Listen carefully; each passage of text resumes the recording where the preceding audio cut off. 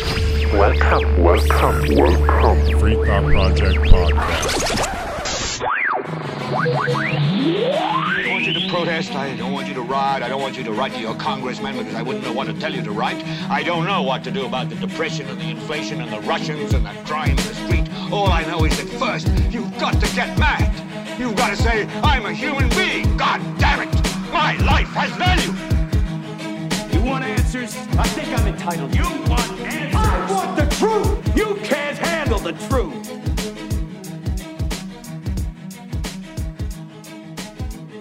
Hello again, free thinkers. Welcome back to the Free Thought Project podcast. My name is Jason Bassler, and joining me is the Free Thought Project editor-in-chief, Matt Agorist.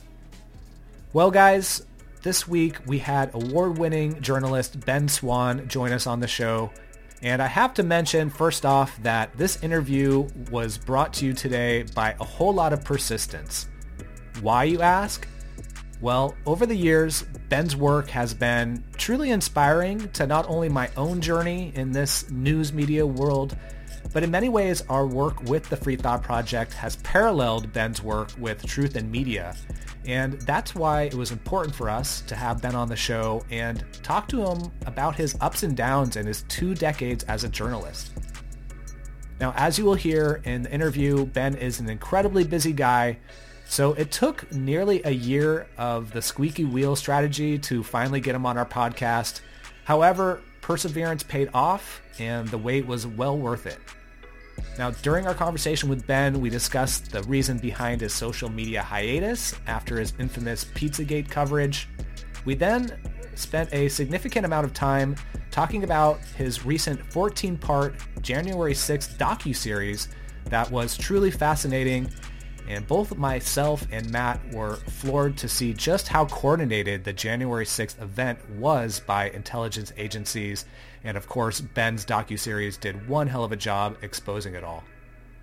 Now, towards the end of the show, we discussed Ben's vision with his social media platform Swann and ended the show with a delicious white pill. So please, guys, don't forget to like, subscribe, review, and share this interview. But for now, here's our conversation with award-winning journalist Ben Swann.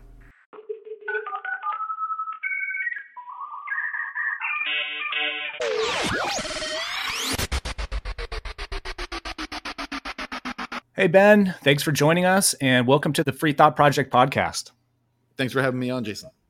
Well, first of all, I just wanted to apologize to your team, or at least Sam and Reed over there. I feel like I've been harassing you guys for at least a year now to get you on the podcast. But here you are, and we're honored to have you on the show. I know you've been working hard on the new January 6th docuseries with Lara Logan for Truth in Media, and I'm certainly excited to talk about that today. But our work has had some overlap over the years. You know, the Free Thought Project and your organization, Truth in Media, are both pioneers in this digital alternative media landscape. And we've even crossed paths a few times. I know once in 2018 at a Freedom Conference in San Diego, more recently at the Rage Against the War Machine in DC earlier this year. And I believe at one point we were both sponsored by Dash Cryptocurrency as well. That's right. Yeah, recently you've been doing great things with Swann. You were kind enough to feature me and my work on your social media platform, which I also wanted to talk about today.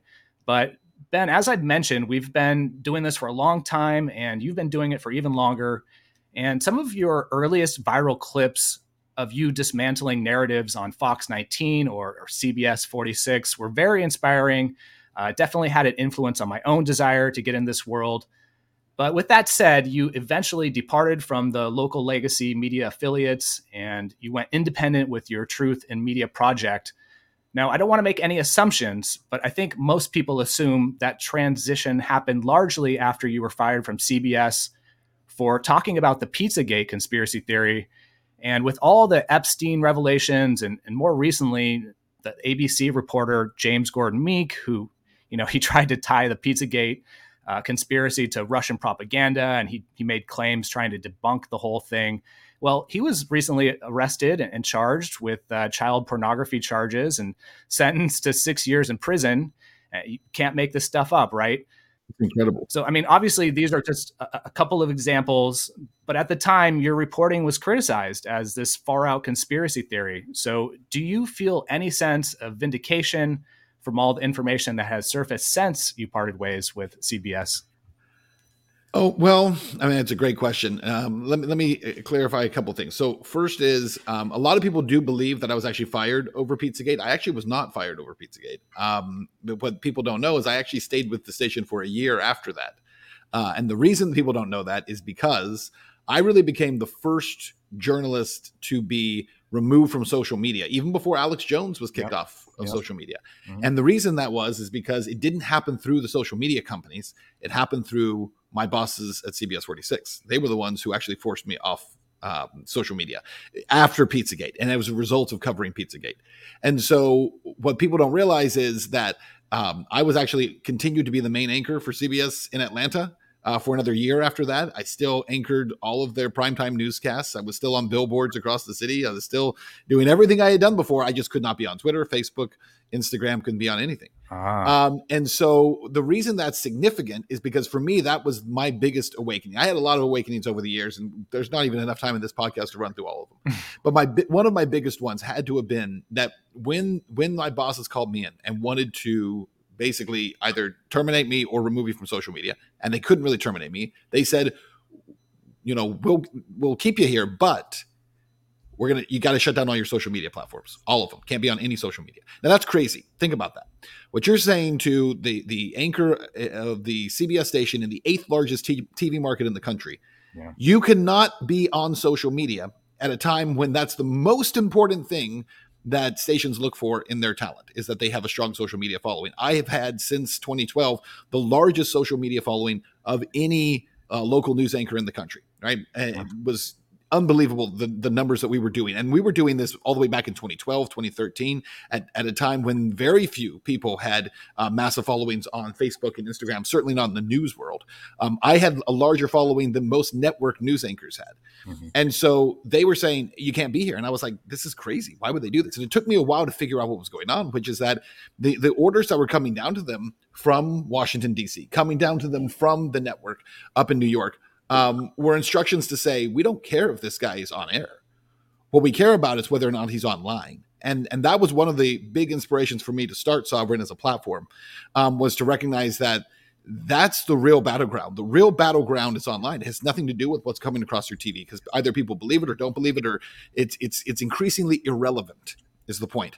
Social media was not, certainly not in 2016, 2017. 2018, right? It was a very significant time. And historically, if you go through the history of it, historically, what you'll find is, I believe that was the most critical time, because that is the moment, 2016, 2017, 2018, that was the time when social media completely changed. Mm-hmm. It was when the Media Matters of America, of the world, the George Soroses of the world, a lot of these strong players in the deep state realized that was the real battleground. The battleground was not on television anymore. It wasn't in movies. It wasn't in Hollywood.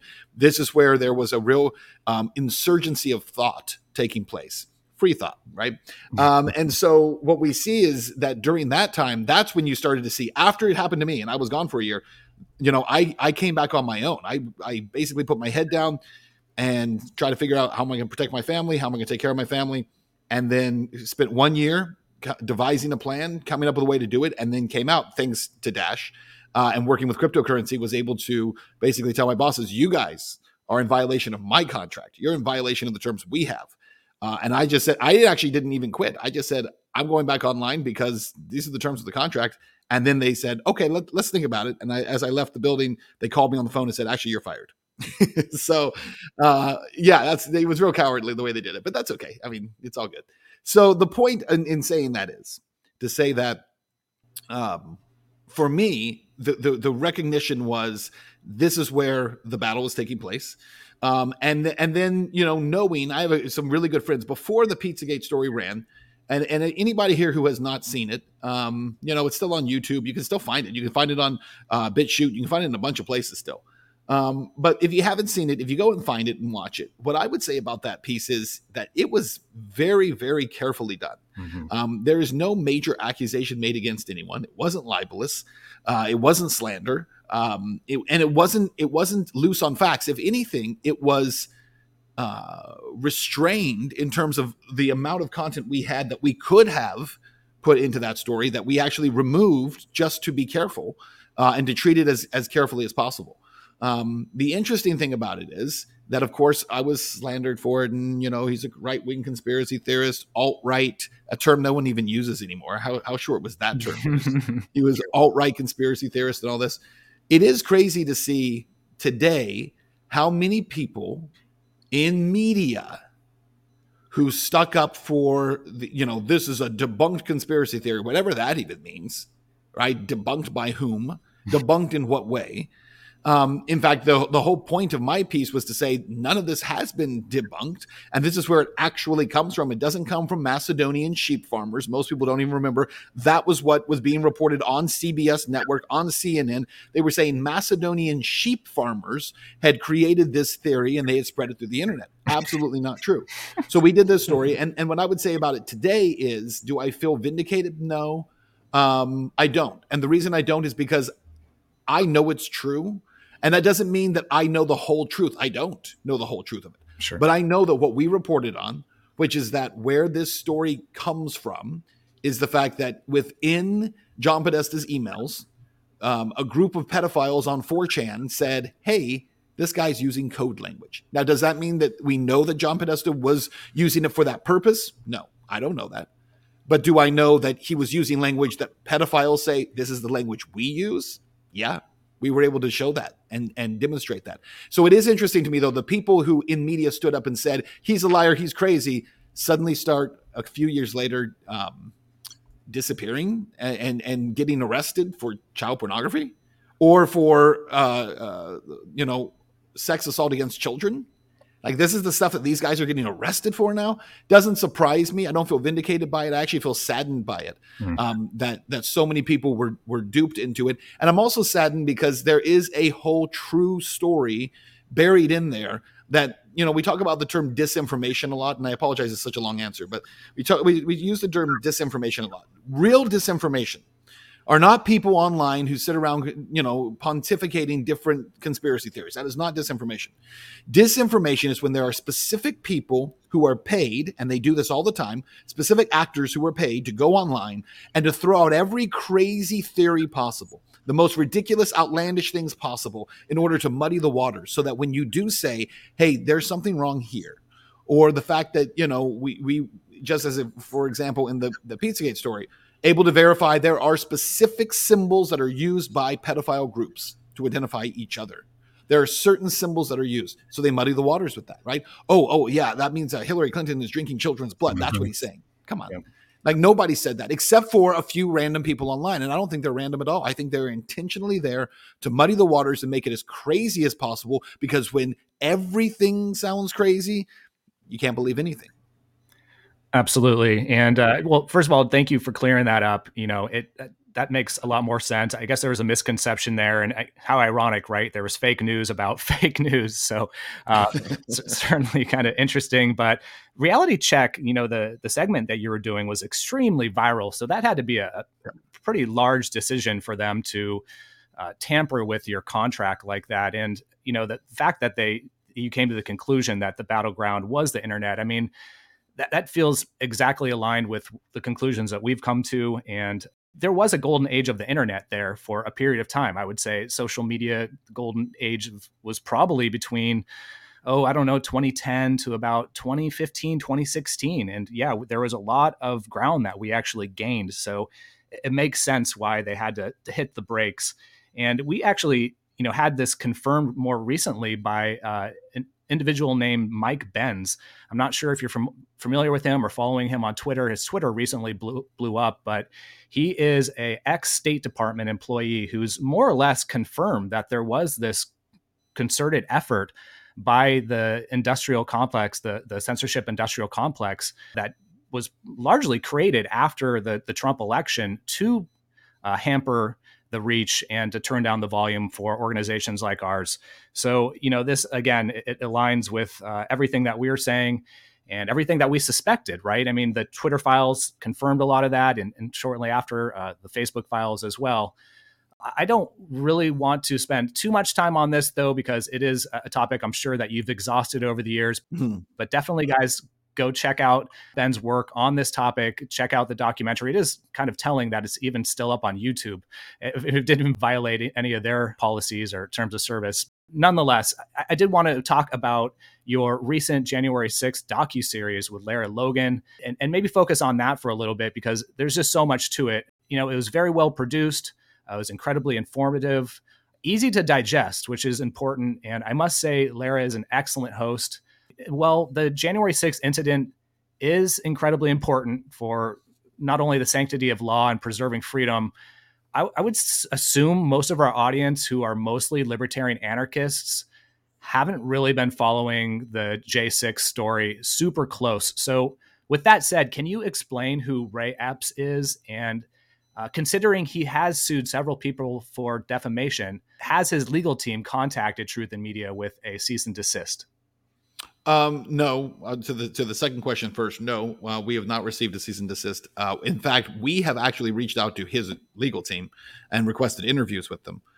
Because we want to tell Ray's story. We'd like to be able to interview him and talk to him. We're not avoiding him on any level. And we're not attempting to defame him. We have a lot of questions about his role on January 6th. As well as the role of others, by the way, that we've also highlighted in the reporting, and exactly what was their role, why were they there, and we are also curious, as I think many people are, about why he was treated so differently than the vast majority of protesters on January 6th. When there are protesters, as we've highlighted in this latest episode that came out, who touched a big Trump sign. There was a big Trump sign with a aluminum frame around it that was moved, and virtually everyone on video who has touched that sign has gone to jail. Right. And in some cases, 3 months, 6 months, and in some cases, several years. If you touch this sign because it was claimed to be used as a weapon against police, if you touched it, those people have been prosecuted. Well, Ray Epps not only touches it, he puts his hand on it, he motions with his other hand to move it forward towards police, and he pushes it into police. He has not faced any charges until September of this year. Fascinatingly, it was not until we started doing reporting on this issue that suddenly and quietly the Department of Justice did finally decide to charge him with a misdemeanor crime. He has not had any time in jail. He has served no time in jail.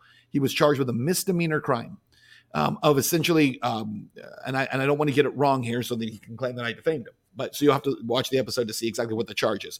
But it's a very, very minimal charge, especially in comparison to other people who were there that day who did what seems to be far less. Far less, especially when we're talking about ginning up the crowd. Remember, the J6 committee and the Department of Justice claimed that this was an insurrection. And if they really believe it was an insurrection, if they really truly believe it was an attempt to overthrow the government and to seize control of the government and seize control of power on January 6th, why have they not charged with any crime until September of this year the one man who's on video January 5th telling protesters to go into the Capitol? The crime that they claim was an attempt and evidence of an attempt to overthrow the government and seize control of power going into the Capitol. Most of the people who have actually been charged on January 6th were charged with trespassing. That's what they were charged with. They were not actually charged with an attempt to overthrow the government. They were not actually charged with sedition or treason. They were charged with trespassing. That's what most of them have been hit with charges with. And yet when you hear it on TV, when you hear the media talk about it, they talk about storming the Capitol. They talk about the overtaking of the Capitol. They talk about it as if it was an attempt to grab the seat of power in this country. Yeah. Well, the one guy who's on video the night before telling people to grab that seat of power manages to slip off the FBI most wanted list. He disappears quietly from that list. In last year, and then all of a sudden, like I said, until we start investigating him, had faced no charges, been charged with nothing. Now all of a sudden he's got a misdemeanor. Fine, so he's got a misdemeanor. So we would love to talk to Ray Epps and understand his background and how he's been used. But I would say this to most of the libertarian anarchists who listen to this show, and many of you are familiar with me and you're familiar with my work. Going all the way back to my reality check days in Cincinnati, I was one of the first, if not the first, television reporter to start talking about the FBI's use of entrapment and confidential informants and confidential human sources, CHS, in order to create crimes, supposed crimes, to create thought crimes, and to create claims of an attempt to commit an act of terror. And then they would come in at the last minute, sweep in at the last minute, and stop the act from happening. I'll give you an example. We use this example that I reported on back in 2012 during Laura's latest piece. Going back into 2010, there was a group of so-called anarchists in Ohio near the Cleveland area. And this group, they were part of Occupy Cleveland at the time. They decided they were going to blow up the Cuyahoga County Bridge in Ohio. So the FBI steps in. There are 6 of them, arrest them all. They charge them all with terrorism and this attempt to blow up a bridge. But then in court, when they have their trial, what comes out? What comes out is that none of these 6 people actually came up with this idea. They were approached by somebody who recruited all of them. Turns out, of course, he's an FBI informant.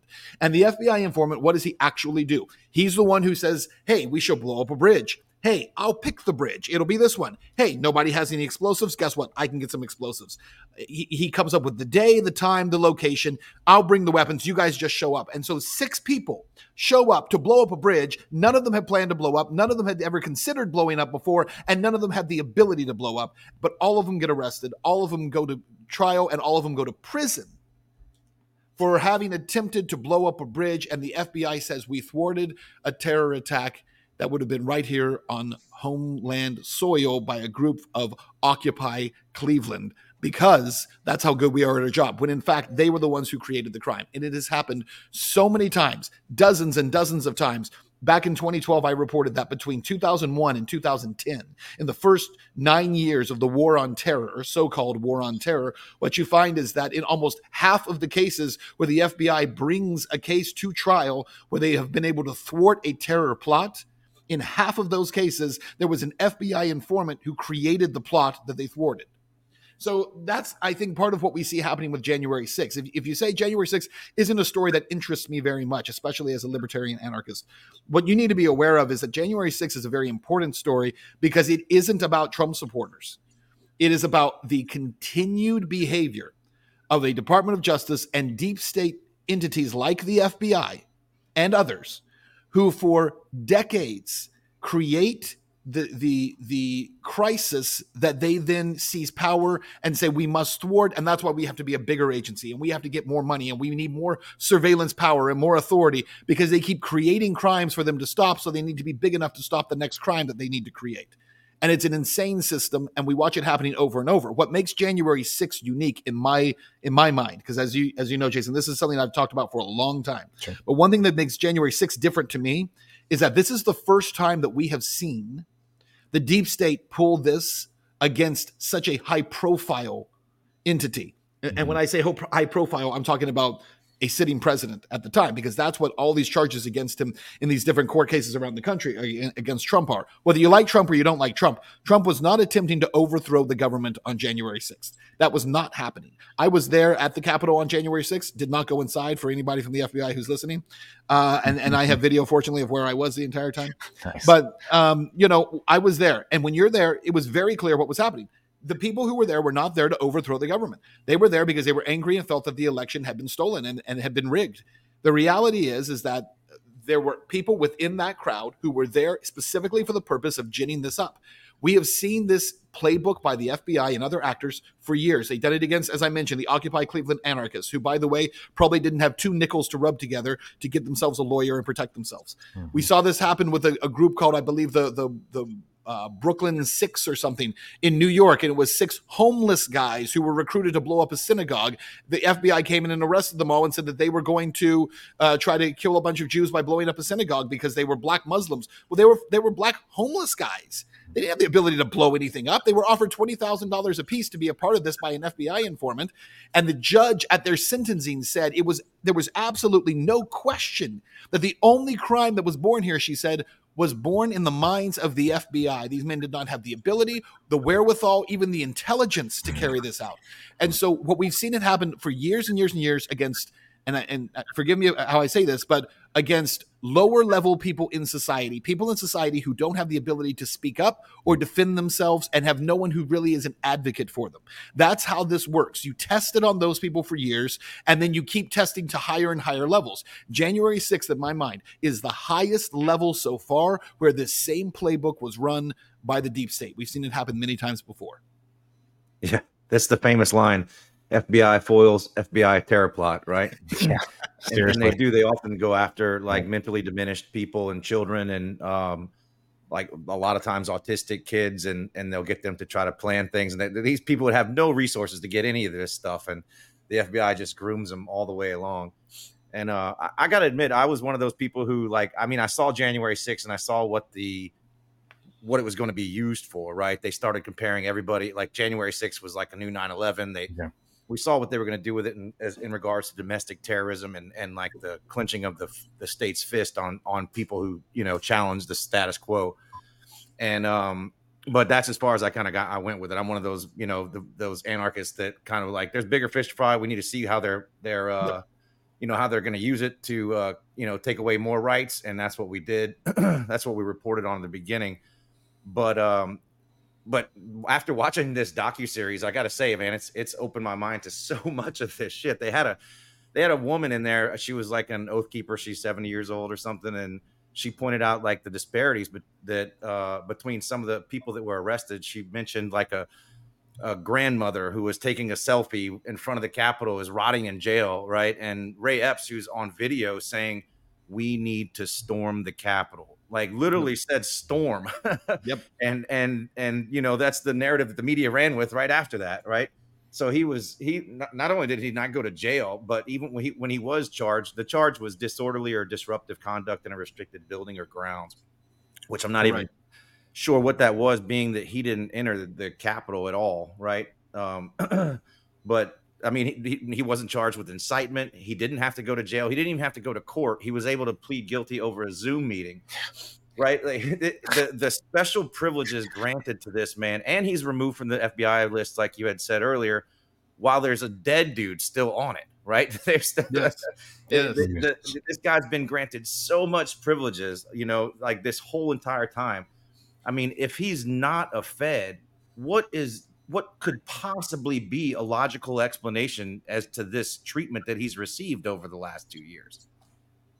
Yeah, exactly. I think if you're watching it, you would say there's no way. And as you said, the one thing that's great about this series is in that's last episode that we ran. So there's a 3-part sub-series in it about Ray Epps. So I encourage everyone to go watch all 3 parts. It's really worth your time because we released video. You mentioned the storm of the Capitol that no one had ever seen before. We were actually able to find this video that had never been run before, where he says he thinks he's off camera. He kind of hides his voice, but he says we're going to storm the Capitol. That's the plan. It is interesting that the next day, that is the word, as you pointed out, the word that was used all across media. They said they've stormed the Capitol. So that particular term that he used. And so listen, that could be coincidence. It could be coincidental that he just happens to use the exact word that was used by every major media organization in the country 24 hours later. But it certainly seems suspicious. And then when you start adding into it everything else, but it's also important to mention that Ray Epps is not a lone character in this. If Ray Epps were the only one, that would be strange. But he's not the only one. As we point out in this last episode, there are multiple people, 3-4 different people that we have been able to pinpoint who managed to slip by and not be charged. And also, in some cases, were at one time on the FBI's list and quietly removed from the FBI's list. And at least now there are some members of Congress. We interviewed Congressman Barry Loudermilk, who's from here in Georgia, where I am, about this, and he is working to investigate these people and find out who they are. Why are these people? Were they police? Were they undercovers? Were they feds? What was their role? There's one guy that we were able to find who had an earpiece and he had a handgun on him, right? Which it appears to be, from what we can see of it under his coat, it appears to be a military weapon that he's carrying. It's a kind of a military standard handgun. he was charged with nothing. He's the only single person that we have found so far who had a weapon on them, an actual weapon. They'll say things like, "Oh, people were carrying flags; those are weapons." Oh, okay, but they're not. Those were not weapons. This guy has a handgun on him, and he tries to hide it under his coat, but you can plainly see that he has it with him. So he's been charged with nothing. And the FBI took him off their most wanted list. And then there's another woman who's also seen, she's referred to as the female Ray Epps, a woman who's telling everyone to go into the Capitol and doing the same thing, not going in herself, sitting outside on January 6th, but telling people when to go, telling people to go in, telling people to push forward. Like, we see this happening over and over. And this is a huge problem. I don't care if you don't trust the government, right? I don't care if you believe that the government would never do this. People need to watch it with their own eyes and say, look, if government officials are in the crowd, and government officials are the ones, law enforcement are the ones who are ginning people up or telling people, it's what it appears to be, go in, or telling people push forward, or telling people keep going as they're getting close.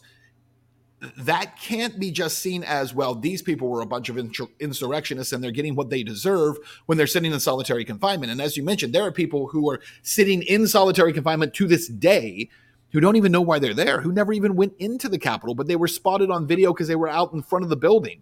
And yet these people who were ginning people up and telling them to commit these so-called crimes, nothing happens to them. It's really, I think, something that, again, we have to pay attention to because of the fact that, yeah, you can say, look, we know that governments do this. Yes, but if they are allowed to do it with impunity, the situation just gets worse and worse and worse. I think one of the biggest red flags to me is, like, what are the chances that Ray Epps would also live in the same city as Baked Alaska and was showing up to these same Stop the Steal rallies while he was taking pictures of Baked Alaska? And I guess for our audience who isn't familiar with Baked Alaska, he's a social media MAGA influencer, apparently had a fairly large following, and he ended up being targeted by the feds as well for his participation on J6. And not to mention the footage of Ray Epps showing up at this Stop the Steal rally and taking pictures of Baked Alaska. That footage, if I'm remembering correctly, that live stream was actually memory hold and had to be extracted by experts from an archive. So something about that doesn't seem right to me. It seems very fishy. And not to mention, we might never really know who Ray Epps is, if he's indeed a Fed. Of course, the intelligence agencies don't really admit these types of things. But I guess for us at the Free Thought Project, we've been saying from the beginning that J6 was likely an inside job. I mean, there was footage going viral starting the very next day on January 7th, showing numerous police officers allowing protesters into the Capitol, letting them through the gates, opening up the doors for them. Now, of course, we can't really know for sure how many of these cops were just sympathetic to the protests and the movement, and maybe, how many were possibly instructed to do something like this. But it wouldn't be too far outside the boundaries of reality to believe something like this was orchestrated to a large degree simply to amplify this whole right-wing domestic terrorism extremist narrative the Biden administration seems to be kind of focusing on since the beginning of Biden's presidency. Even at one point, we were told that several officers were killed during the incident, and that didn't turn out to be true, which you covered in the docuseries. But in the second installment of the Fedsurrection videos, near the end, it was hinted that there was a cover-up. What do you think was the biggest cover-up during the investigation? And do you think this was all in an effort to push the domestic terrorism threat? So again, last question first. Yes. I think that's an easy one. Look, I think if you look at what the language has been, what has the rhetoric been from this White House, they have been pushing this idea of, white supremacy, homeland terror from day one. Yep. Which obviously, they had a great quote unquote case for. So here's the problem. The problem is that when the White House has said this, the administration keeps saying that this is the problem, but we know that none of that. If you just look back historically, and I'm not talking about 100 years ago, I'm talking about in the last 30 years, that we see this same playbook is run and run and run. This is like watching, I'll give you a sports analogy here. It's like watching my favorite team, the Dallas Cowboys, especially in the last few years. They run on first down, they run on second down, they're 3rd and 8, they throw, they miss, they go out. Right? That's what their offense looks like. And you're like, guys, you need a different playbook. This is terrible. Like I'm sitting on my sofa. I know exactly what you're going to do every single down. Finally, this year they do look better. But anyways, the point is, when you run the same play over and over and over, it becomes very easy to call it in advance, right? That's all this administration does. But it's not this administration. It's every administration for the last 40 or 50 years in this country runs the exact same playbook, because we all know that it's the same party, uniparty, that's in control. The reality is that they had this plan for some time, because the talk of white supremacy and domestic terror and all that has long preceded Joe Biden as president. It goes all the way back to around 2013, 2014, during Obama's second term. In fact, a lot of this stuff was coming up during Obama's second term. A lot of the terminology was being used at that time. And so I believe that, again, don't have to be a Trump fan or not. It's not about whether Trump's a good president or not. But Donald Trump was not the deep state's choice for president. Sure. Donald Trump accidentally became president. They did not think he was going to become president. Nothing should have allowed that to happen. Every single thing that I believe that the deep state was trying to do, the FBI was trying to do, we see that in their text messages to each other about him. They did not think he was going to become president. I do not believe that even on the night before the election, not only did no one believe he was, I don't think he believed he was going to be president, to be completely honest with you. I think that the world was shocked when suddenly he wound up president. And so what happened is that everything that Biden has done in the last few years was supposed to have been done by Hillary Clinton, and she just didn't get a chance to do it. She missed the window. And so you have a cycle, right? That's a predictable playbook cycle that's been running since really the mid-90s. And politically, we keep trending in the same direction. Everything's happening the same way. Nothing ever changes. It's why there's been just so much dissatisfaction with this uniparty of Republicans and Democrats that are the same thing. But all of a sudden, when Trump got in, and I'm not even saying Trump was a good president, I'm saying when Trump got in, it disrupted the system that was moving in a particular direction. And when that happened, it caused a lot of disruption in a lot of different ways. And one of those ways is that it delayed and it postponed what I believe was supposed to have happened around 2016, which was supposed to be the new domestic Patriot bill, right? And Patriot Act. The Patriot Act that was, formerly was supposed to have only been used, overseas and to protect the country, was now going to be internalized and used here. And so that's where they've tried to move with everything. But Trump slowed that down. Then when Biden comes in, everything was already in place. Now, here's something you guys may not know about, and I'll share it here. We're working on something about this as well. But, during right before COVID, I'm sure you're familiar with the and I'm going to get the term wrong here, but it was something like the Operation 201 or something to that effect. You know what I'm talking about? There was Mickey Willis covers it at the beginning of Plandemic, but basically it was a scenario that was run through by the World Health Organization a few months before COVID. This is like in the middle of 2019. And so the World Health Organization sponsors this event, and basically they run through, it's like a war games for what happens if there's a worldwide pandemic that suddenly emerges, and here's all the things we're going to do, and here's how we're going to lock everyone down, and here's how we're going to force everyone to wear a mask.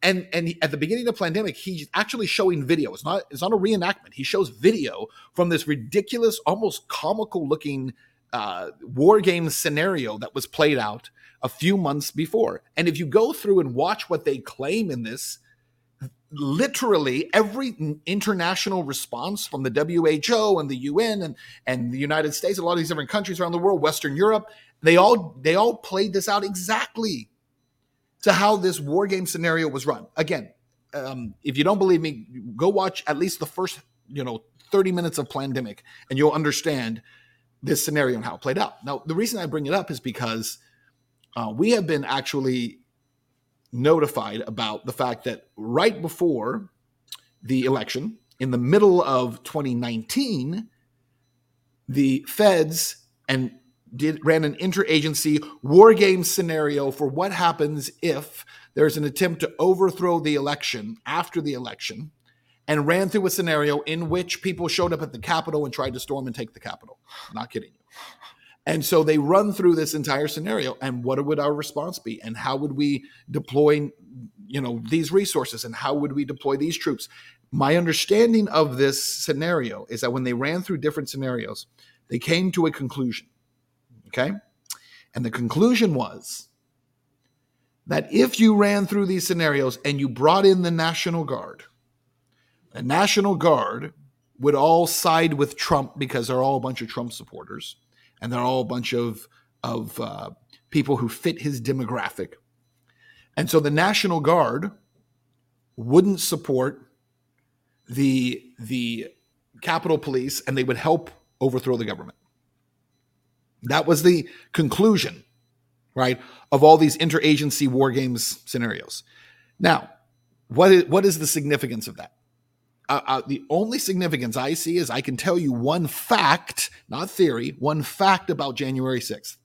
And that is that on January 6th, the National Guard was called for, and they refused to deploy them to the Capitol. There is video, lots of video, of the Capitol Police saying, why is the National Guard not here? Why have they not brought them in? Go back and check the record. Check the record.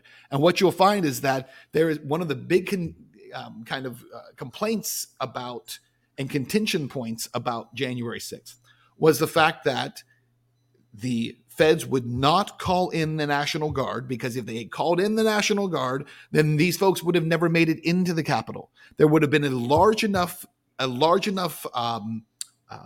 contingency of National Guard troops on the ground that nobody would have ever made it into the Capitol building. And that doesn't mean they would have started tear gassing people and attacking them. They just would have come and provided physical support and kept them out.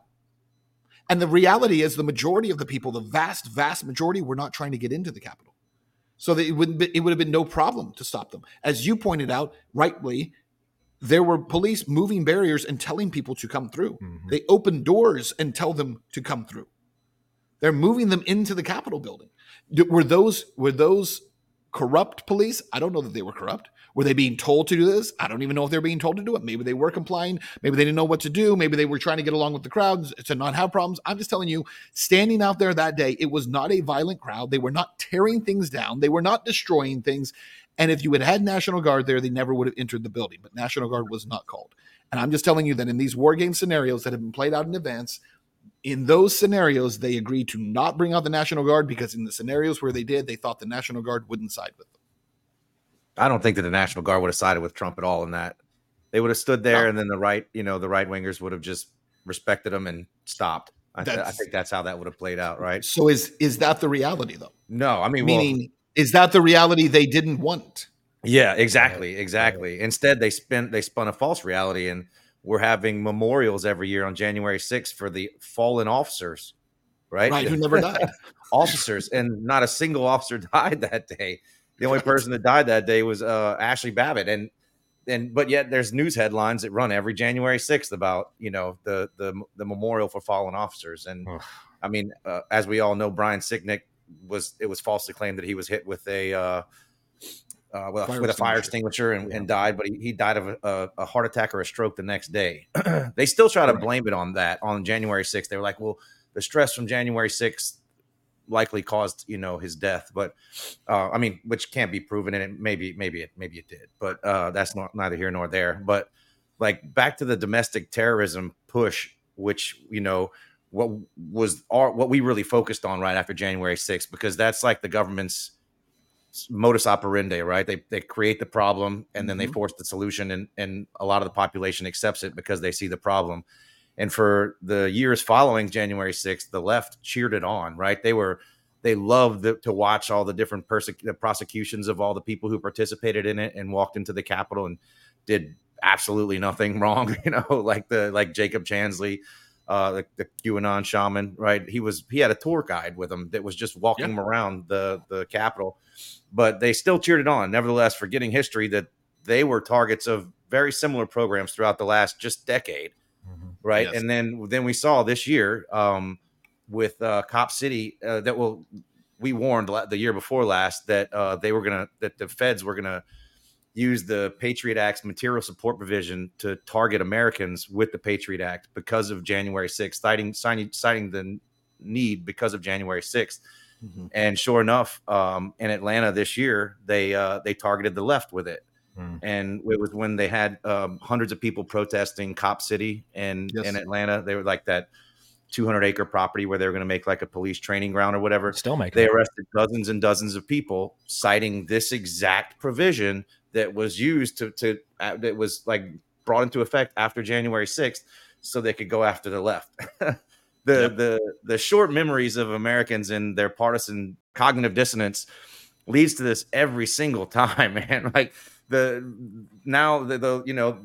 have the left cheering on the Trump supporters getting arrested. Now those very same left people are getting arrested.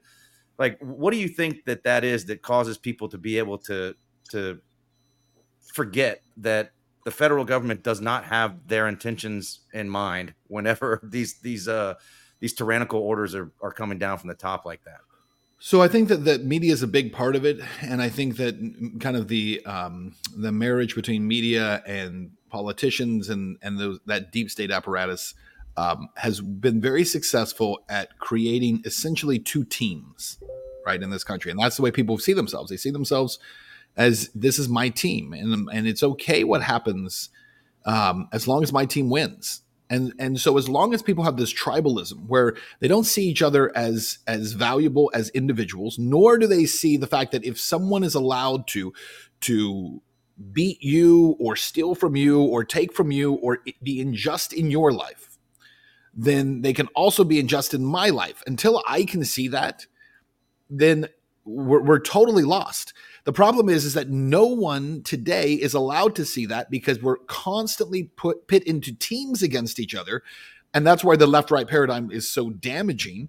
Because if you're on the left, you say, well, as long as it's happening to people on the right, you know what? It's justified. It's okay because those are bad people, right? So what we've done is we've dehumanized each other in this country. And again, the media is a huge part of that, dehumanizing everyone on the other side. And it's very successfully done. Fox does it on the right where they look at everyone on the left and they dehumanize them. And then everyone else who's in media who's on the left, they do it by looking at the right. They dehumanize them. And so the more dehumanizing I am to your side, the more okay it is for you to dehumanize my side. And so we build this kind of hatred for each other that then allows people to say, well, as long as my team has power, then I'm safe, without realizing that these people aren't on your team. They're not on your side. They don't care about you. They only use you as a useful idiot in order to seize more and more power over you. They're not on your side. Now, I think most of your listeners know this, right? That's why they consider themselves libertarians or anarchists, because they say, I'm not on either team. I don't want to be on either team. But we need more of the country to feel that way. We need more people to recognize that this is a system that is completely fake. And so we're convinced that, there's this dueling power, right? These dueling powers against each other, left versus right, 50-50, and one just slightly gets an edge here and one slightly gets an edge here. And we see over and over how this plays out, which is that those who are in power, it's really those are the teams. It's the powerful versus those who don't have power. Those are the teams. And it's this small group of people who consider themselves elite, because there are actual elites, and then there are these people who think they're elites and they're not. But they want to be, and they want to be so badly that they continue to kiss the ring of those who are truly powerful, and then they continue to impose that will on the rest of us. And so those are the teams. And as soon as you start to recognize that, it creates disruption. So there are different moments that we can look back, even in recent history, where that happens. The Occupy movement's a great example of that. Yeah. Occupy movement happened right around the same time as the Tea Party movement. The Tea Party movement on the right said, hey, there are all these people who are in power and they're not taking care of us, so we need to remove them and put people who are like us in power. The Occupy movement happens at the same time. They're just on two different sides of the so-called political spectrum. And the way you disabled those was really by creating new classes of enemies. There's a fascinating study that goes back and looks at the number of times that the New York Times, Washington Post, every major media outlet in the country started talking about race in this country and made race this massive issue again. It happened after the Occupy Wall Street movement. That's when it happens. And you can look back historically and you can look at the actual the algorithmic record of the New York Times and the Washington Post and major publications now wanting to talk about race and the number of times they mention race in this country. And it all started after that. Why? Why would it start after Occupy Wall Street? Because you had a group of people who said it's us, everyone else, versus these people who run all these banks and control all the money in the country. Yep. Well, you got to change that. You got to pit them against someone else. So we started pitting everyone against each other based on their skin color. Well, if you're black, all the white people hate you. Hey, if you're white, then you're privileged, and so your life is better than these people. And so if you're brown, nobody wants you in this country. And they start pitting everyone against each other. And so we all start fighting about race. Think about today. I mean, Jason, you and I are old enough, right, that we can think back to a time when people didn't really talk much about race anymore. And we were almost living at a time, I feel like, especially when I was a teenager and a young adult, at a time that was almost felt like it was post-racial. We weren't really talking about race anymore. And now it's crazy because I have kids of my own, and especially my kids who are right around 20 years old, they think that race is like the biggest thing in the world. They talk about it constantly. And I'm like, how are we talking about something that in my lifetime, no one was talking about? Like in the 90s, yeah, there's some of that, and there's still racial tension in some places, but that's not a major issue of American life, was not race. And today it's like the defining issue over everything. So I'm just saying, you got to watch out for these groups that keep pitting us against each other on every level, except for on the level of those who have power and those who do not, because there's an increasingly large group of people who don't have power. And if those people would turn around and realize that's what's happening, that group would be unstoppable in terms of its political power and size. Hear, hear, man. Yeah, excellent answer, Ben. I'm probably going to have to put in a little sample of an applause right there, I think. That was great. And, I think, not that I quote Morgan Freeman very often, but, he said something like, if you want to end racism, stop talking about it. And I don't know if it's quite that simple, but I think there is something to that quote. And I don't think it's just the media, although, media plays a big part of it. And I know you know this, Ben, so I'm not trying to correct you, but social media certainly amplifies the disinformation, and not just the disinformation, but the divide as well. And that's something that, has exactly been played against us since the Occupy Wall Street movement. That's a great observation, Ben, because, it wasn't just racism that's all of a sudden turned into the focal point of our everyday lives. It's also the social justice causes. It's these trans, the trans movement, the trans issue.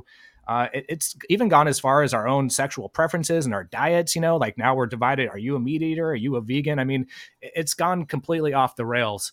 And, that is a reason why I wanted to get into Sovereign a little bit and talk about that, because I noticed as late as August of last year, the media, specifically Axios, were still trying to associate you with being a Russian disinformation propagandist.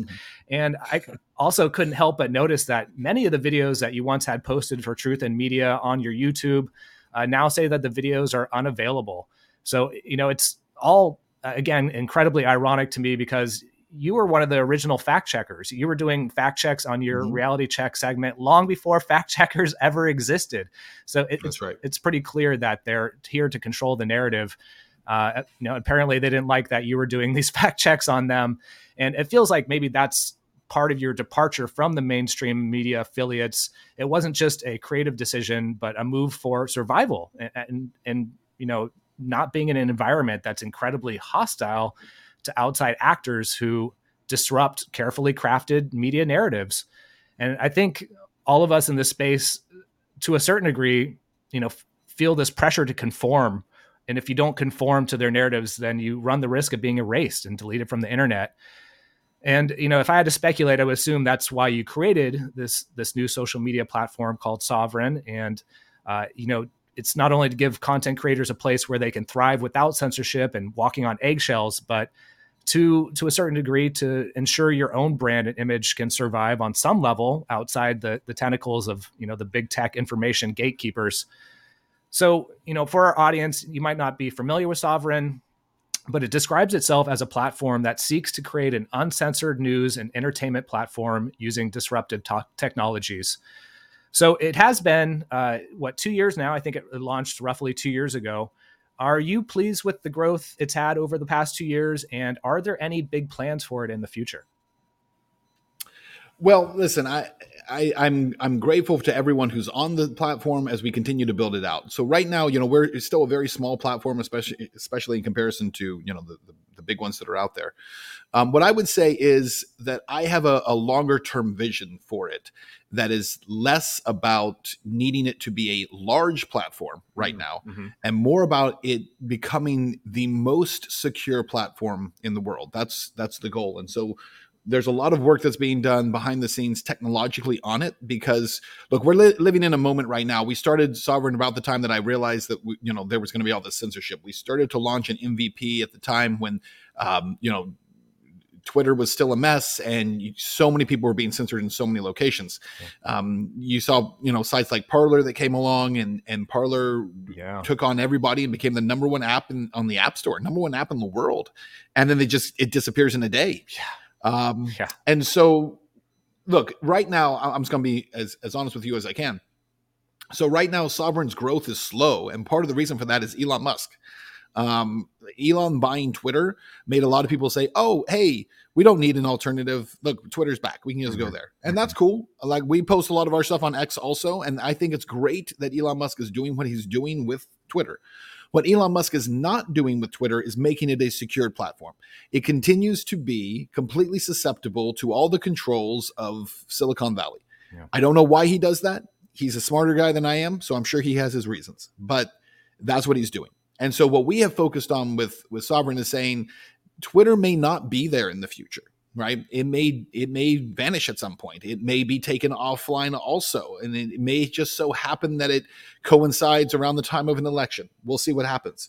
But what we want to do is we want to utilize the best technology out there to say we're going to build the best platform, the most secure platform, because it may not be that anyone needs Sovereign today, but they might need it in 5 years, and they might need it in 10 years when technology has changed and all of a sudden you can't see things on Twitter anymore, or X, or suddenly X, again, is no longer available on your mobile device because Apple and Google completely control access to those avenues, which, by the way, makes up for about 85% of all of X's traffic comes to a mobile device. So if they turn off your mobile device access, you can't access it anymore.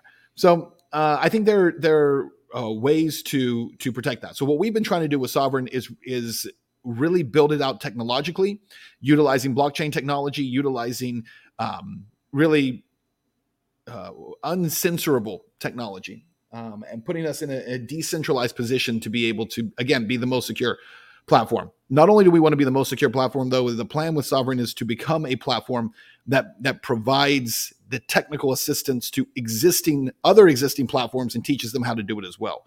So that's really what we're trying to do with it. A lot of the goal here is a passion project about saying we're just going to create freedom. And however people want to use that freedom, go for it and use it. But we want to create freedom and ensure it, because it goes back to what we talked about before. If I can create freedom for you, then I'm ensuring my own freedom. If I can create technological freedom for you, I'm ensuring my own freedom. And if I won't create it for you, then I won't have it for myself. Right on, man. Yeah, that's a great point.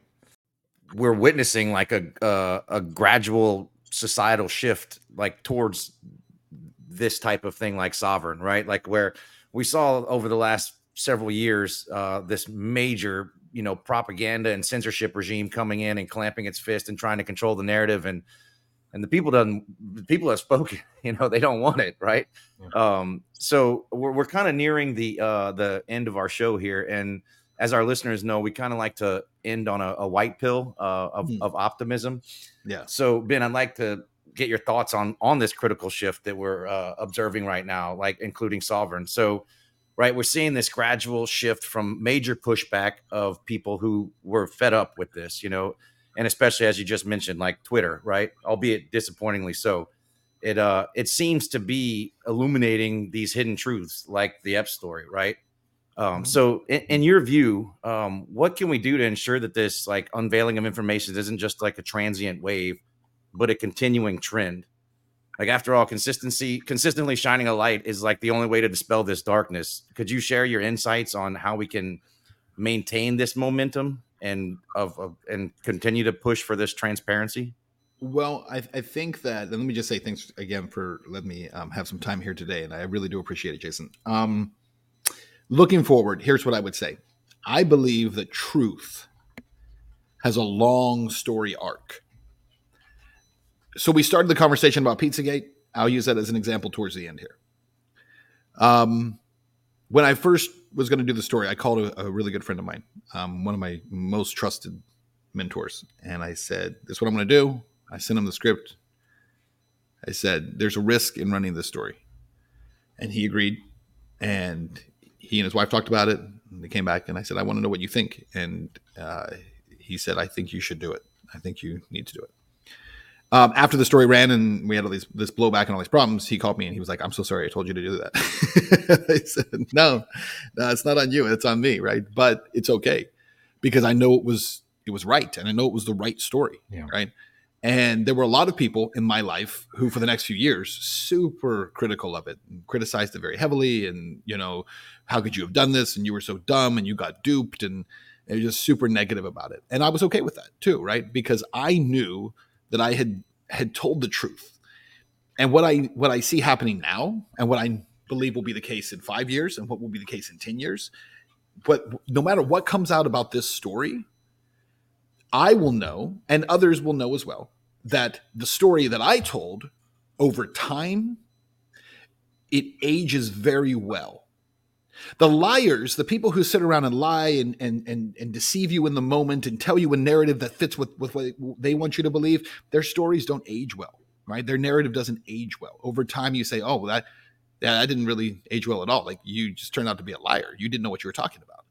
What I would say to people is this.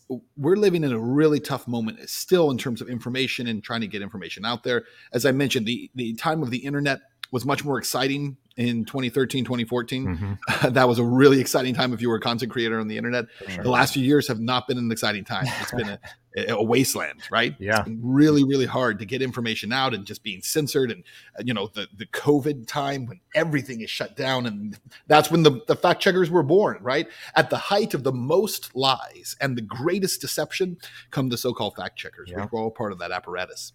But what I would say is this. Keep telling the truth. Tell the truth to the people around you. Be honest with yourself. Stay inquisitive of it. And let's keep leaning into the truth telling, because over time, if you want to be able to look back and have people say, well, who can I trust? Trust the person who told you the truth and it turned out to be the truth.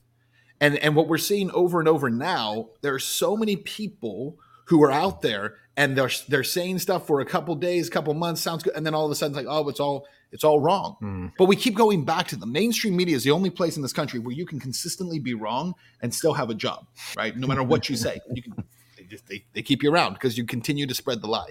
So where I'm optimistic is I believe that we have a generation of young people who are coming up behind us now who have no idea what truth is anymore. Like everything's relative to them. Nothing's true. It's all about fitting in a certain, mindset or kind of moment. So what I would say is be honest, keep telling the truth, keep having integrity in what you do.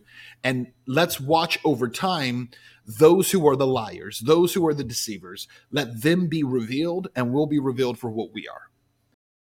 Excellent answer. I think that warrants a fuck yeah. So, fuck yeah. And, I actually wanted to, that was going to be my last question, but I know we're getting a little too close here on time, but I was going to ask if you had advice for journalists just starting off. So I think that actually covers. There you go. What I would have said. Perfect.